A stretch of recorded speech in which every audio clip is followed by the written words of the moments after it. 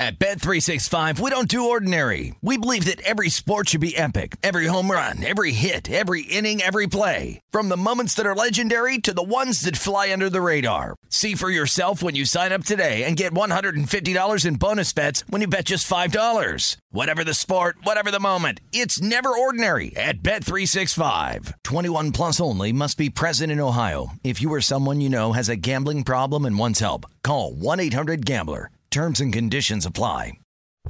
I'm Alex Rodriguez. And I'm Jason Kelly. A-Rod and I host a show called The Deal, and it's all about the intersection of sports, business, and culture. Recently, we got to sit down with Stephen A. to talk about something a little different for him, his business. If I had to crystallize where business came to the forefront of my mind was when I got fired in 2009. There's a difference between making money and learning business. Listen to The Deal wherever you get your podcasts. Something that makes me crazy is when people say, well, I had this career before, but it was a waste. And that's where the perspective shift comes, that it's not a waste, that everything you've done has built you to where you are now. This is She Pivots, the podcast where we explore the inspiring pivots women have made and dig deeper into the personal reasons behind them. Join me, Emily Tish Sussman, every Wednesday on She Pivots. Listen to She Pivots on the iHeartRadio app, Apple Podcasts, or wherever you get your podcasts. You know what? Sometimes it calls upon us to be, dare I say, a bit sensitive. I know you find that hard to believe coming from your boy, Stephen A. But yes, I do have a sensitive side. You're about to hear it right here on the Stephen A. Smith Show. Holla at your boy. First things first, this is about truth-telling. I have no agenda. Zero. I always have questions. What's the problem? That's just who I am. This is what No Mercy is all about. Hey, here I come. You can book it. This is the moment of a lifetime. The clock's ticking like my lifeline. Until I flatline, I push it to the red line. Who gon' stop me high? Who gon' stop me high? Breathtaking a move that I make. I give it everything I got. Cause that what it takes. I push the limit till it break. The heart of the brave. The soul of a legend with the will to be great. Hold up. Welcome.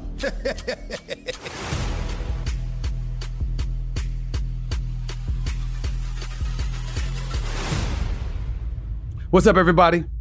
Welcome to the latest edition of the Stephen A. Smith Show, coming at you as I love to do every Monday, Wednesday, and Friday, at the very least, over the digital airwaves of YouTube. As usual, we're here in my studio, thanks to our official studio sponsor, FanDuel Sportsbook. FanDuel, the official studio sponsor of the Stephen A. Smith Show.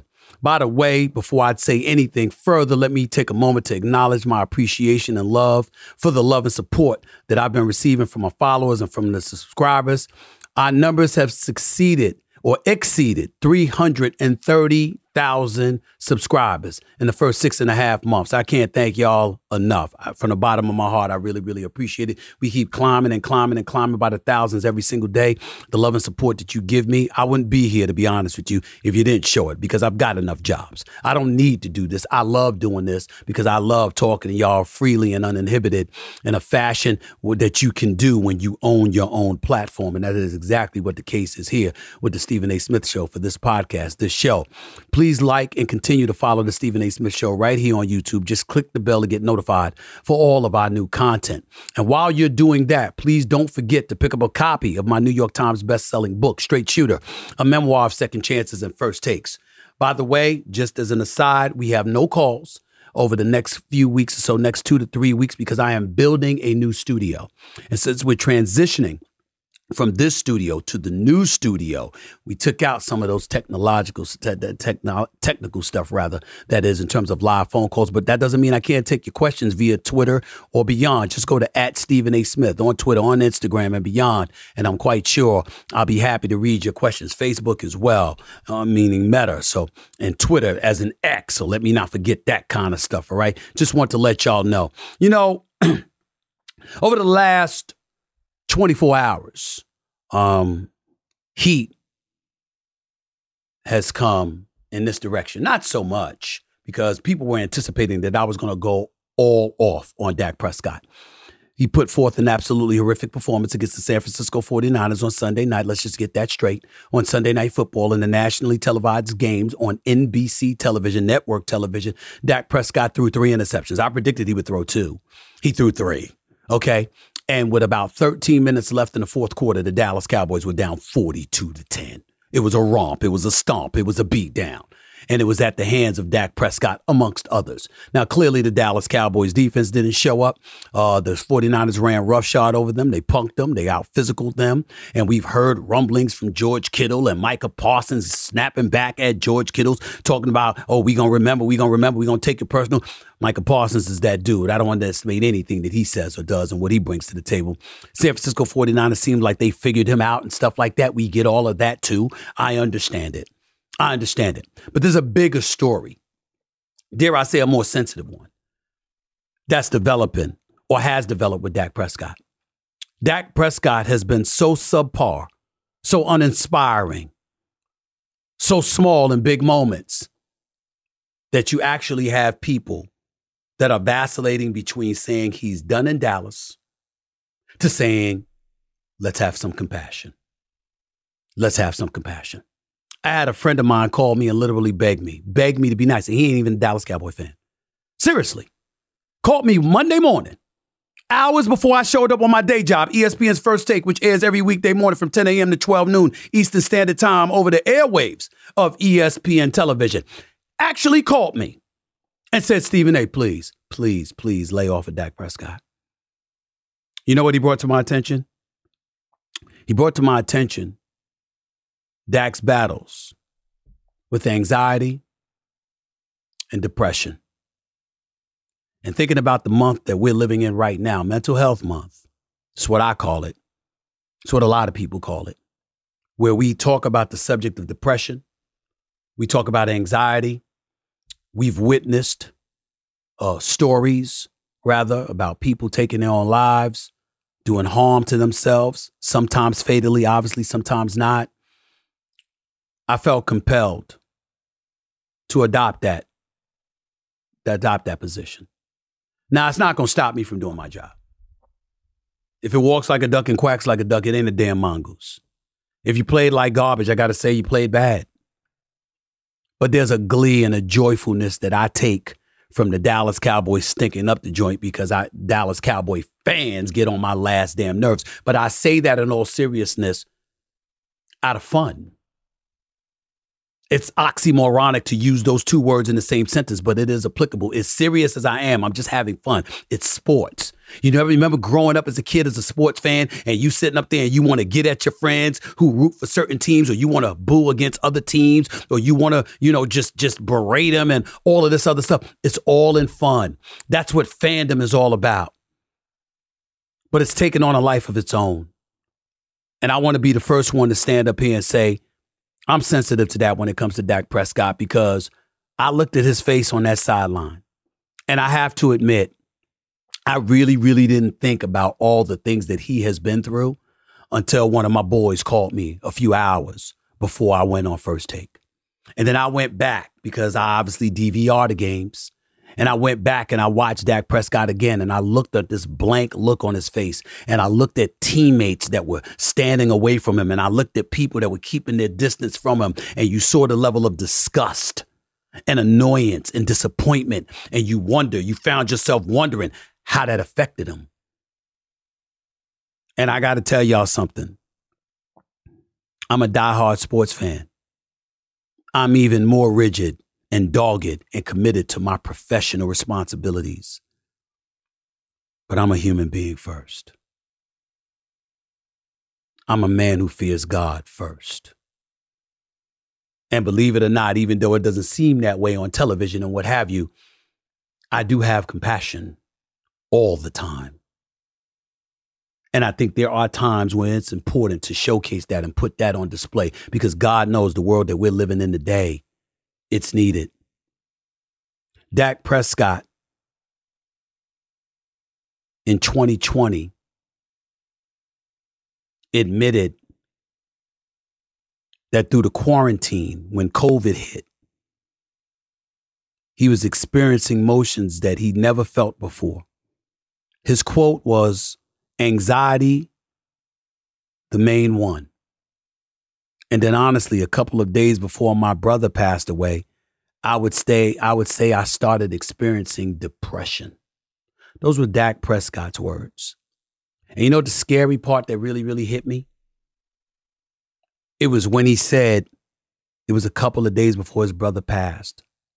Ladies and gentlemen, his brother didn't pass away, as simple and plain and as awful as that is.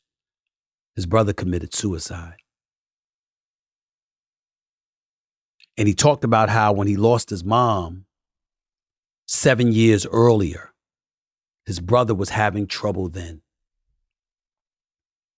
If I'm being totally honest, I know the feeling. Anybody who knows me knows that in June 1st, 2017 to be exact, Game 1 of the NBA Finals between the Golden State Warriors and the Cleveland Cavaliers. Anybody who knows me knows what that day is. That was the day I lost the greatest woman I've ever known.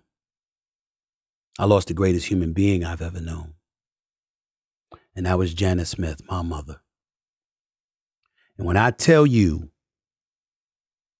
when I read Dak Prescott's words, when I went back and read what he said and talked about the difficulty his brother had, ladies and gentlemen, I can relate.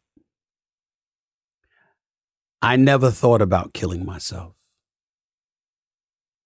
But for 2 years, every single day at some moment in time, I wished I was dead. That is how bad my life was without my mother. And I'll tell you something. And I've said this privately to many, many people. You know one of the worst parts about losing my mother, because the reality is that she battled cancer for a long time and she was suffering. But one of the things that really, really, really raked my soul, it wasn't just that she passed away, because her passing away, at least she was no longer in pain. At least she wasn't suffering. It was just about the fact that I was going to miss her. But that's the selfish part. The other part of me was happy that it was over for her because she wasn't suffering any longer.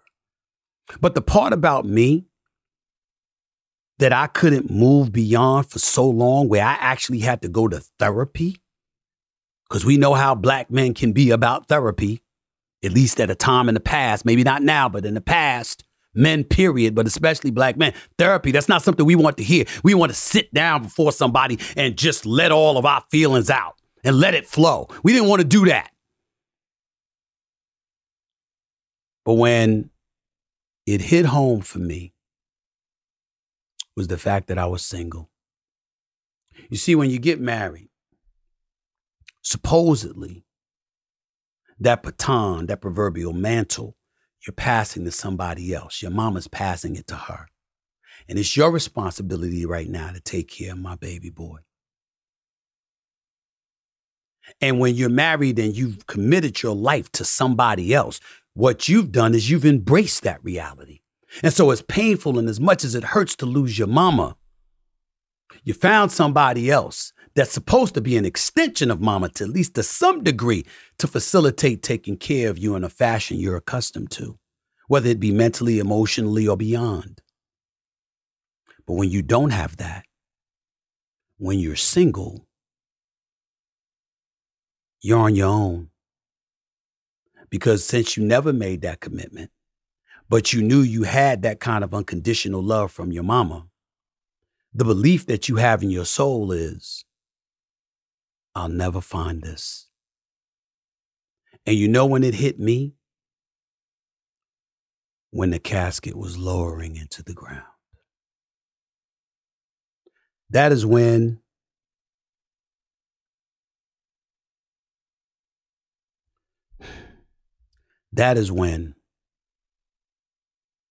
it was over. And I felt it was over. And I wanted to die. Because she meant that much to me. And I knew that for the rest of my life, I would never, ever, ever have anyone like that again.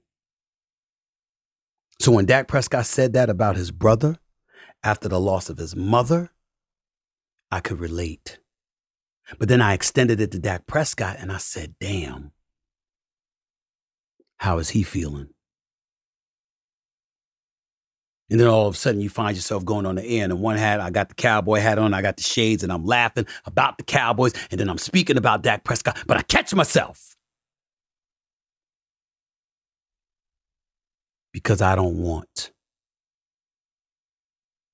that brother to ever feel like he's in that kind of abyss. That life is that low. I might mock and make fun and cheer about a Cowboys loss, but that's just me as a fan, having fun against Cowboy fans. I wish him no harm. I wish him no ill will. I want him to get paid. I want him to live a fruitful life. And hell, if it meant him being better fully, hell, I might even wish for the Cowboys to win. As much as that would be torture for me, having to listen to these damn Cowboy fans. It drives me nuts. But certain things would be worth it. Because certain things are just bigger than games and bigger than fun, even if it's all in good fun.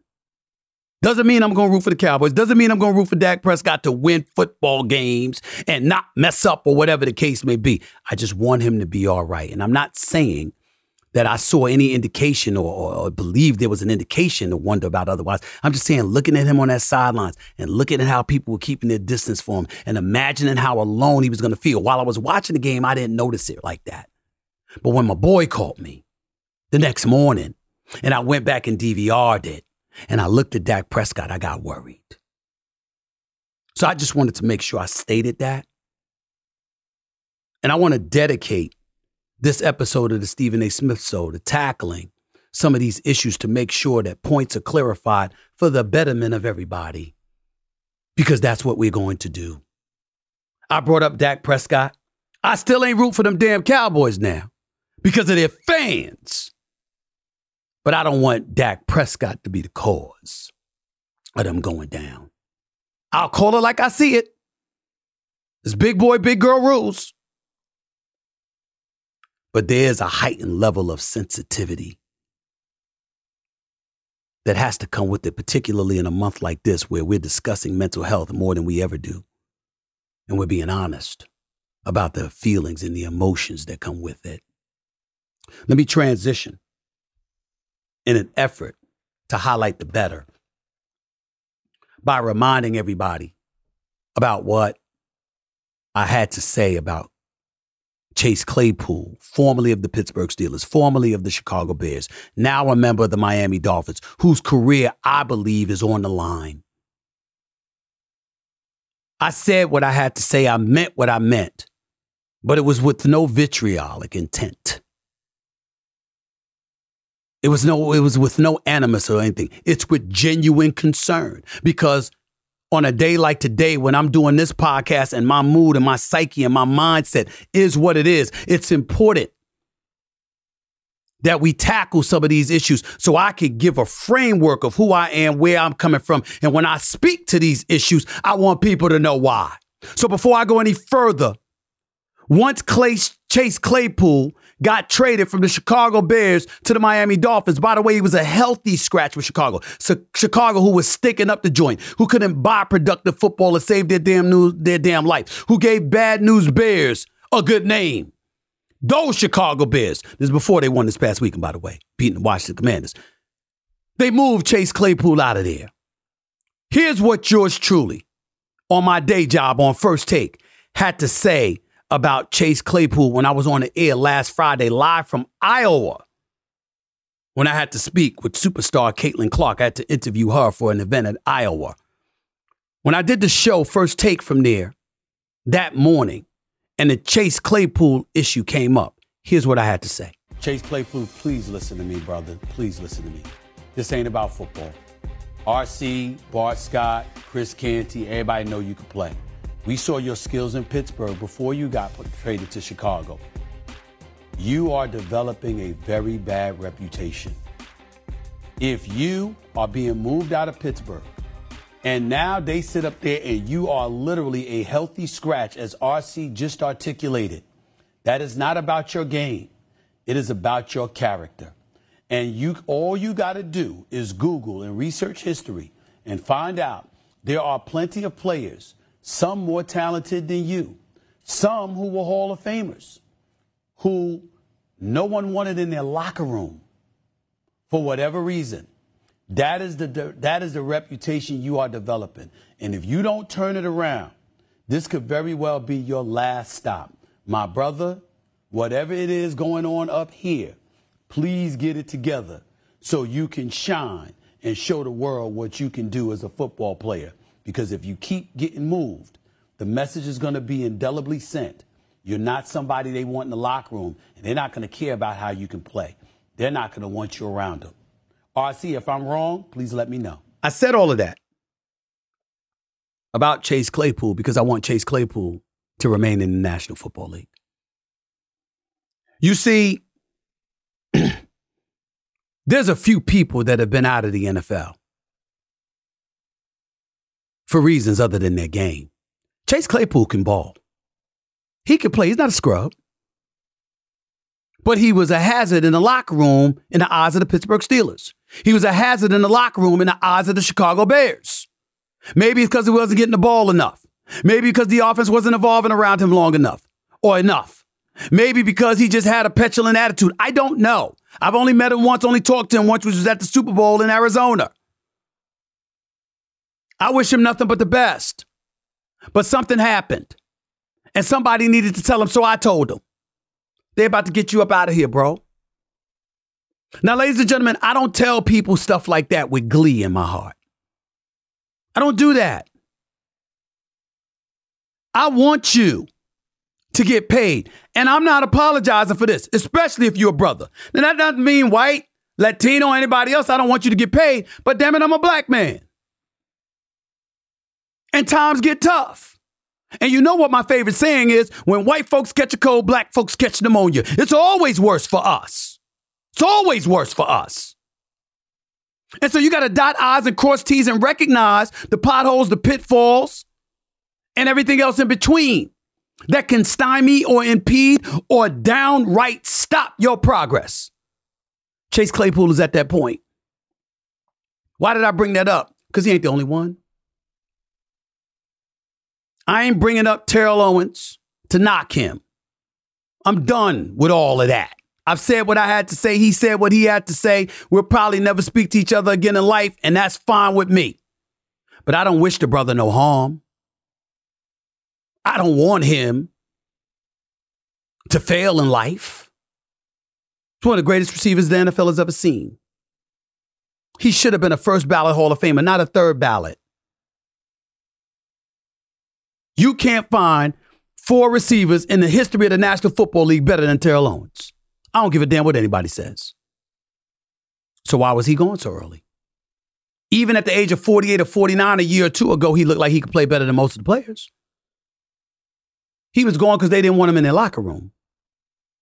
I don't know why. I know what they say, but that's not important right now. I'm only making the point to point out it ain't your abilities all the time. Chad Ochocinco, I know that things didn't end well for him in New England, but that brother for 8 years or so in Cincinnati was the truth.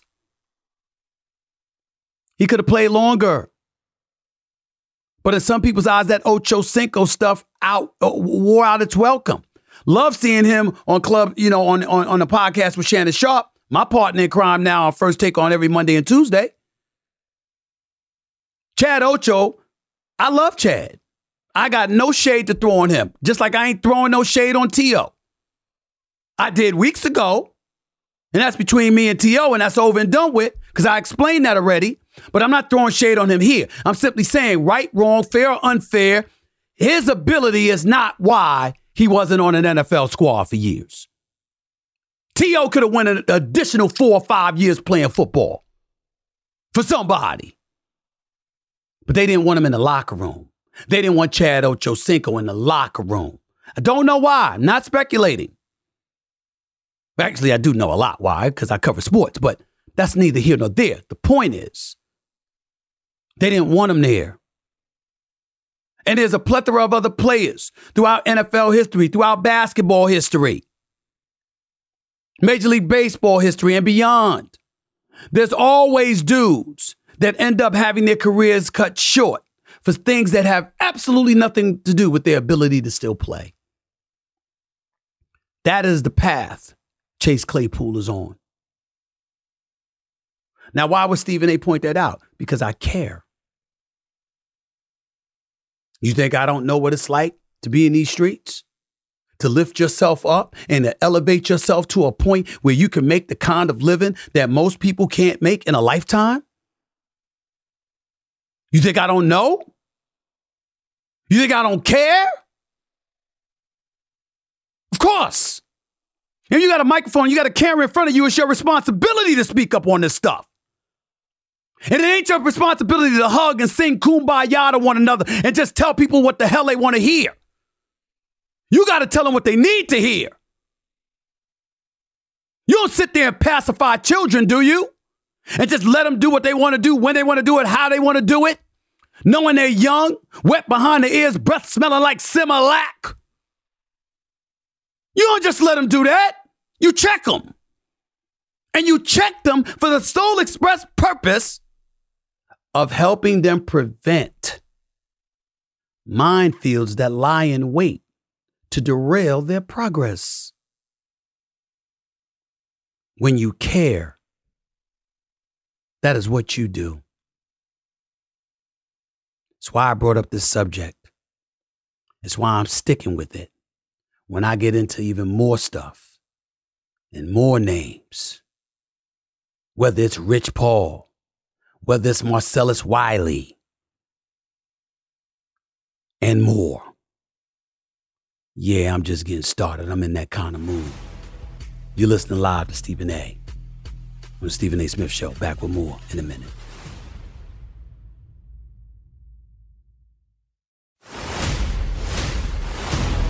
This is the moment of a lifetime.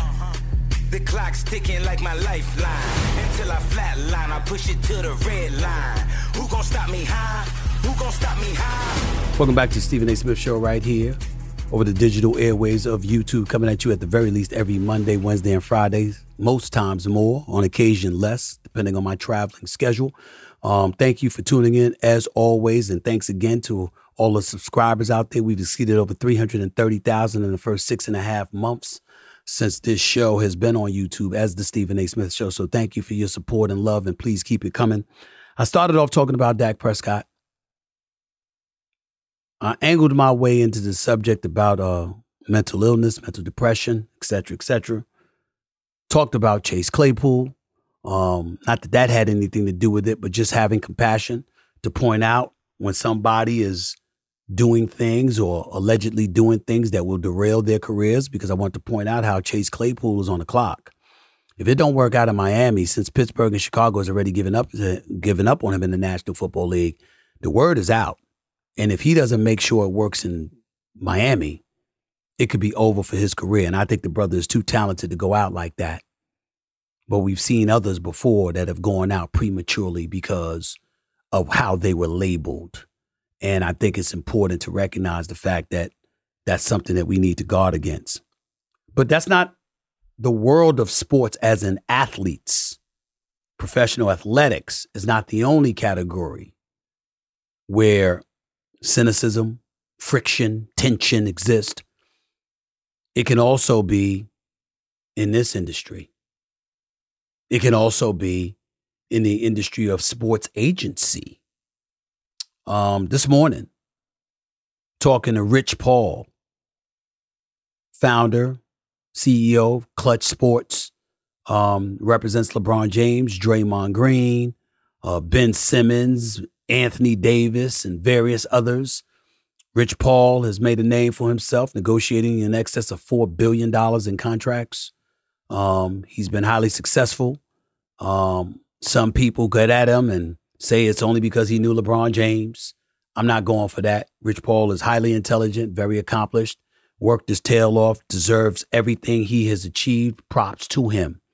I'll give LeBron James props for giving him an opportunity, because as LeBron James stated, he doesn't give many people chances, but he gave it to this kid, okay, who was hustling in the streets, rolling dice, selling drugs. List goes on, and look at him now. LeBron James is one of his best friends. He's LeBron James' agent, and he's Adele's boyfriend. Brother doing his thing. Major, major, major props to him. So I want to give him props for that. But he touched on something on First Take this morning when speaking about contemporaries in his profession that threw me for a loop. I didn't have enough time to get into it, so I didn't address it. But I wanted to reiterate what he pointed out just to address it now. Listen to what Rich Paul, super agent, had to say on First Take this morning. It's just a different time now. And the unfortunate thing is, I used to have a profound respect for those in my field. I've lost that respect for a lot of them. Very few that I have that respect for. Because? Just because the lack of integrity, the lack of professionalism, and the way they do things. It's just something that when you read that book, you'll understand why I am the way I am.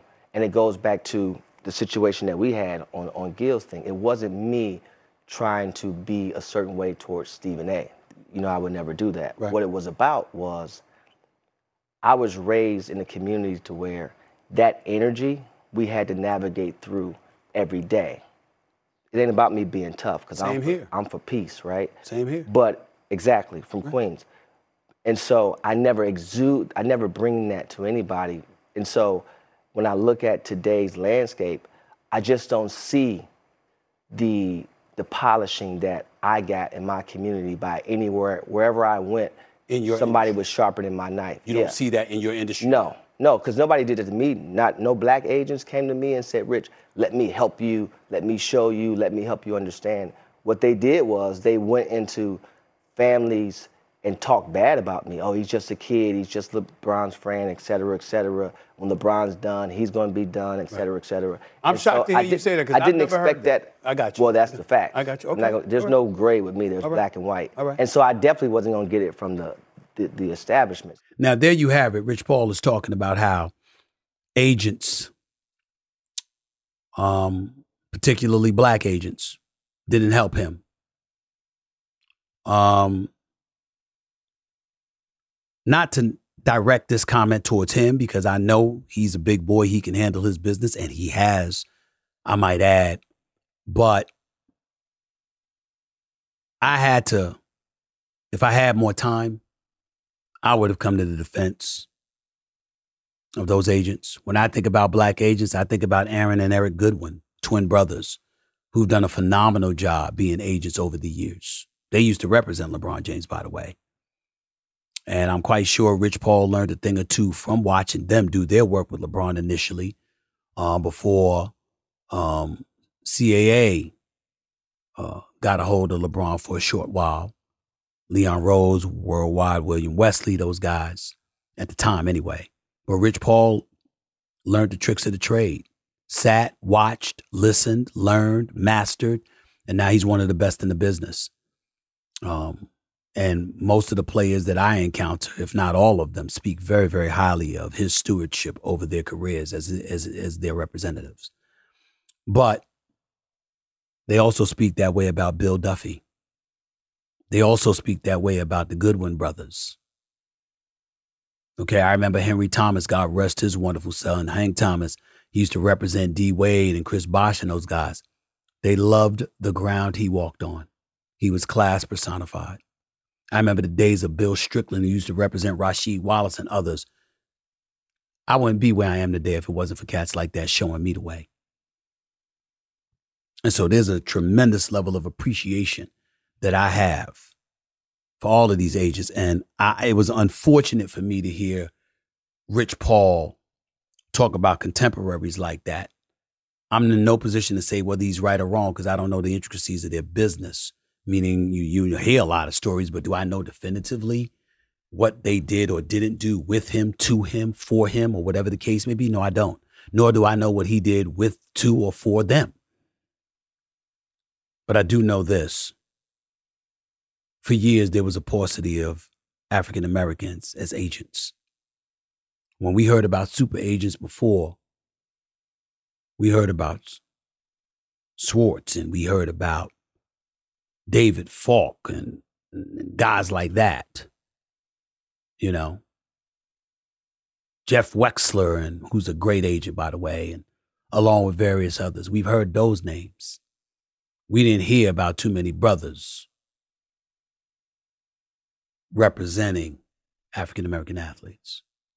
And so when stuff like that is said, there's but so many, even though he mentioned no names, Rich Paul mentioned no names, it ain't too hard to look at the selection of individuals he was talking about, because how many agents who happen to be black are representing professional athletes? And I just wanted to say that it's a dog-eat-dog world. And one of the things that I have, this cardinal rule of mine, I've always been this way, where if you are in a game, then the rules of those games are nothing to bitch about. I remember when people used to sit up there and say, well, this program is paying this athlete this, and this program is paying that athlete that. Well, damn it, ain't y'all all paying? And if you're all paying, what you bitching for? Somebody offered more money than the other. What you trying to get me involved in it for? That's the game y'all chose. And I just wanted to say that because, you know, when you're representing agents, everybody's competing for those star athletes. Everybody knows who the money makers are. When you go into their living room in front of themselves, their family members, their hanger-ons, et cetera, you got to make your pitch. Now, I wouldn't encourage anybody to be unethical in doing so. But what I'm saying is our definition of ethics may not be their definition of ethics in their chosen profession, because what comes with the game comes with the game. And that's the way it goes. So I just wanted to say that because I wanted to absolve all agents, white and black, Rich Paul and beyond. The game that they play is their game. Whatever their rules are, whatever they do to one another, don't tell me nobody does. Somebody or everybody does what one particular person never does. I'm sorry. Everybody's stained. Everybody's hands is dirty in some capacity. It's the way it goes. And let's be big boys about it. I want to transition because I was on a Breakfast Club last week and I made some noise about Marcellus Wiley. I only addressed it because it was asked to me by Charlamagne the God. DJ Envy and Charlamagne the God were interviewing me, and they saw some stuff about Marcellus Wiley coming at me, and he said something along those lines about me being scared of the intelligence. I won't even say the man's name anymore, my former colleague, because every time I mention his name, folks lie. They create headlines, they change shit, and they make stuff up. And I'm tired of going through all of that. I've stated my position. I'm not a liar. Look at my book, Straight Shooter, a memoir of second chances and first takes. It's all in there. It's all there. Just go look. But I wanted to reiterate what I said about Marcellus Wiley, because ain't nobody scared. I'll say what I want to say. What I do want to say is this. A couple of things. The individual who he felt the need to come to the protection of, that's his best friend. So guess what, Marcellus Wiley? I wish I had a friend like you. Actually, I'm lying, because I already have friends like you. I've got a bunch of friends that will come to my aid, just like you came to the aid of our former colleague, who, by the way, has informed me he'll always be a colleague because he'll be back in the business doing this thing. But that's neither here nor there. My only disappointment in Marcellus Wiley was what he said. To be in the year 2023 and to accuse a black man of being scared of the intelligence of another black man. It's just one of the saddest things you could possibly do. I'm not mad. I'm not hurt. It was disappointing to hear. But for all of y'all looking for some kind of shade or whatever, we ain't gonna be a hypocrite. I've always had love for Marcellus Wiley. There was never, ever, ever a single day when that brother was not kind to me, that he was not respectful to me, that he was not decent to me. And just because I disagree with what he said doesn't mean that I'm going to clap back at him and offend him. I got mad love for all of my colleagues. Marcellus Wiley was one of those people. I'm sorry he's gone from ESPN. I'm sorry he's gone from FS1.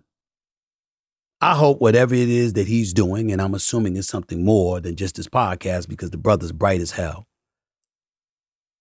I wish him nothing but the best. If I saw him, the only thing that I would say to him is, bro, really? That's what we doing now? A black man is scared of the intelligence of a white dude? Really? In the year 2023, we gonna say something like that? Because I can assure you, I ain't scared of nobody. Not when it comes to intellect. You know why I'm not scared? Because either I'm just as smart, if not smarter, or I learn from their intelligence and it makes me more intelligent. So I'm always winning. I'm always winning. Now, there's a lot of people out there that want me to address other names.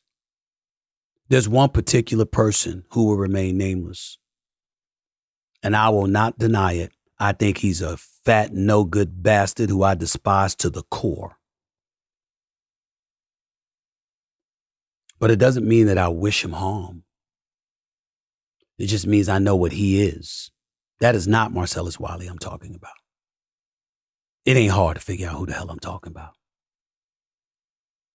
But even then, I wish him no harm. Even though he has made a career out of maligning and ridiculing and trying to wish others the worst. I'm where I'm at. That particular individual is where he's at. And I'll leave it at that. And no, I'm not talking about Marcellus Wiley again. No, I'm not talking about my former colleague on First Take. No, I'm not talking about them. They ain't fat bastards who are seeds of the devil, wishing nothing but black folks harm. But I'll leave that for another day, for when the time is right. In the end, we all have to be strong. We all have to be mindful of the fact that challenges come our way. Adversity is inevitable. Roadblocks are as well. It ain't about getting knocked down. It's are you going to get the hell back up? We want to see it from our athletes. We want to see it from all of us. That's what it's all about. And that's what I'm here to help provide on the Stephen A. Smith Show to the best of my ability. I might not be qualified to do that in a lot of people's eyes. To others, I might be. All I hope is to help where I can. Sometimes it's going to be being as real and as authentic as I possibly feel I need to be. Other times, it's touching on subjects with a heightened level of sensitivity, like I choose to do today. Sometimes that approach is more necessary than others. I hope you can appreciate that. I know I have in the past. You are listening live to the Stephen A. Smith Show. Back with your messages to respond to in a minute to close out the show. Don't touch that dial. I'm still coming.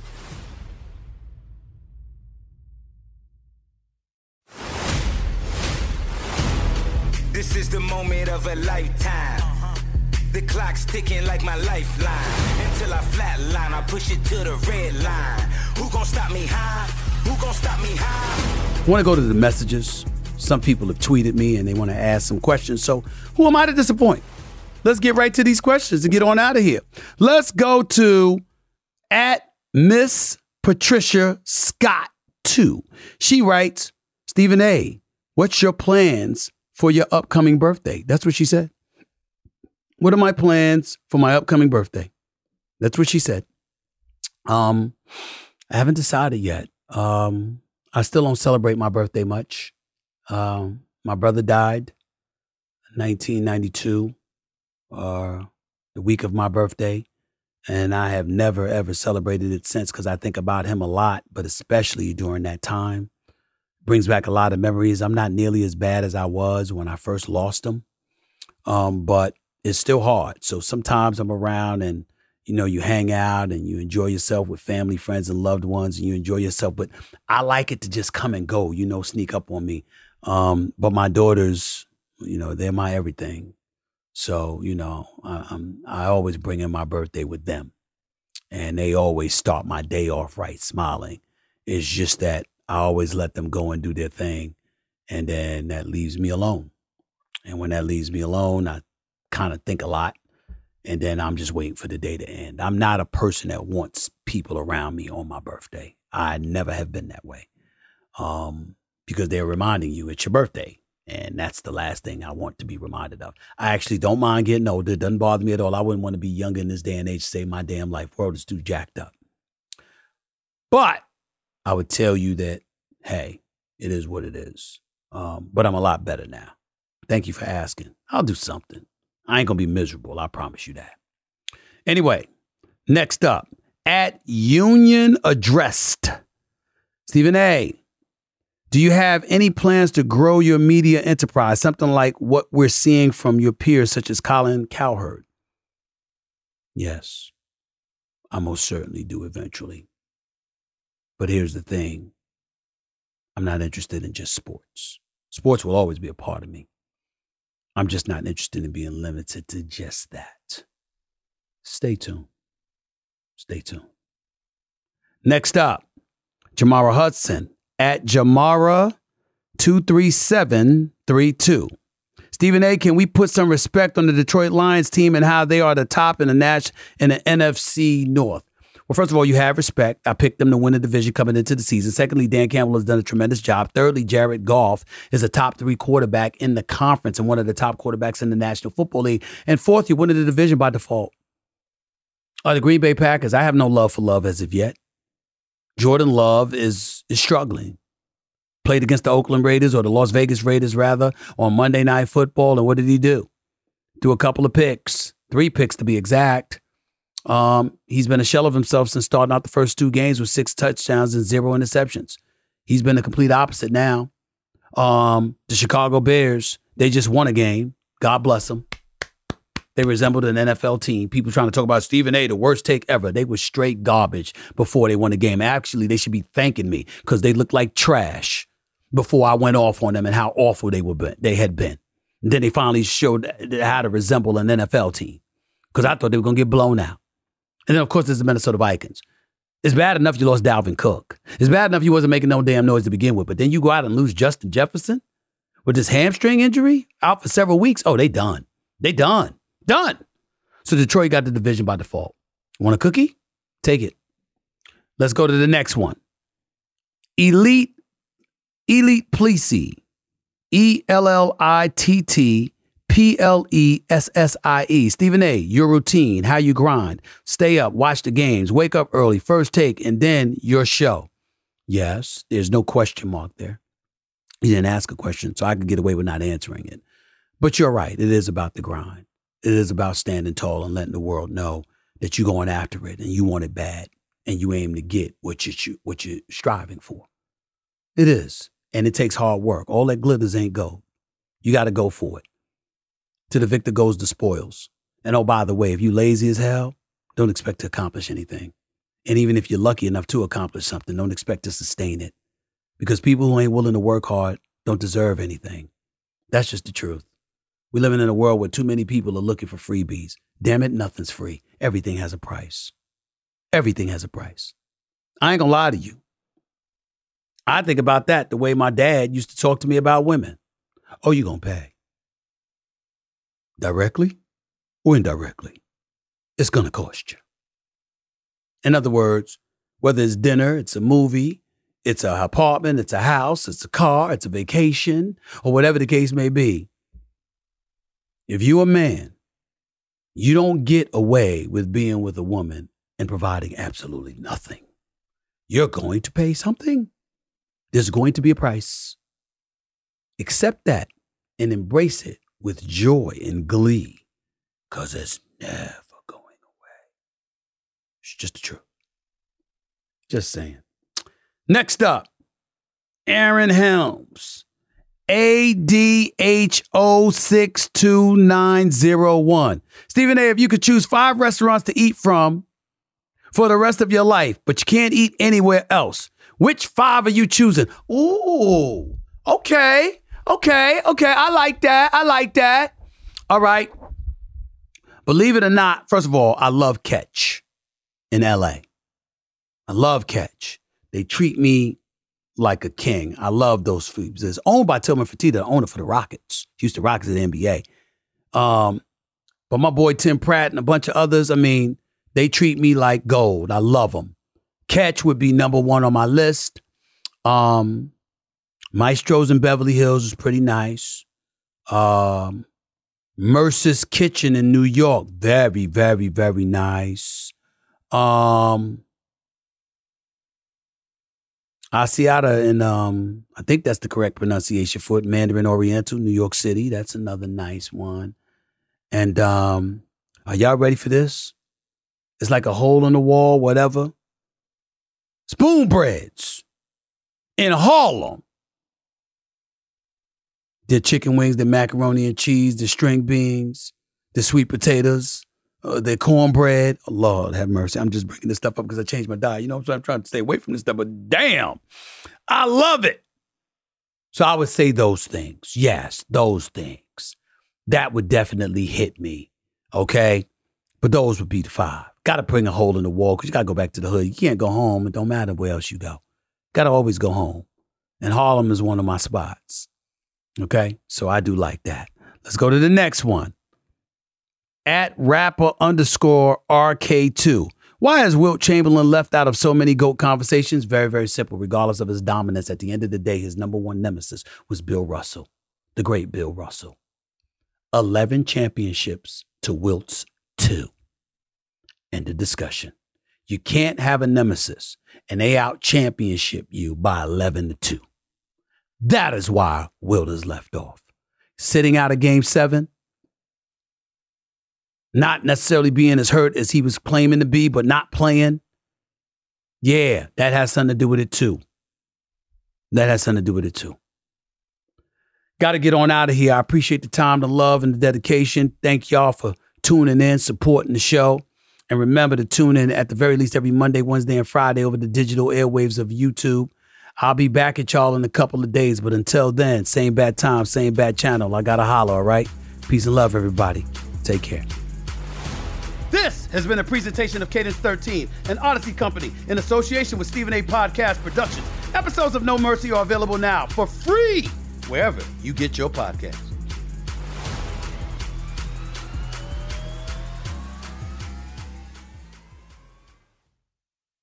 At Bet365, we don't do ordinary. We believe that every sport should be epic. Every home run, every hit, every inning, every play. From the moments that are legendary to the ones that fly under the radar. Whether it's a walk-off grand slam or a base hit to center field. Whatever the sport, whatever the moment. It's never ordinary at Bet365. 21 plus only. Must be present in Ohio. If you or someone you know has a gambling problem and wants help, call 1-800-GAMBLER. I'm Alex Rodriguez. And I'm Jason Kelly. A-Rod and I host a show called The Deal, and it's all about the intersection of sports, business, and culture. Recently, we got to sit down with Stephen A. to talk about something a little different for him, his business. If I had to crystallize where business came to the forefront of my mind was when I got fired in 2009. There's a difference between making money and learning business. Listen to The Deal wherever you get your podcasts. Something that makes me crazy is when people say, well, I had this career before, but it was a waste. And that's where the perspective shift comes, that it's not a waste, that everything you've done has built you to where you are now. This is She Pivots, the podcast where we explore the inspiring pivots women have made and dig deeper into the personal reasons behind them. Join me, Emily Tish Sussman, every Wednesday on She Pivots. Listen to She Pivots on the iHeartRadio app, Apple Podcasts, or wherever you get your podcasts.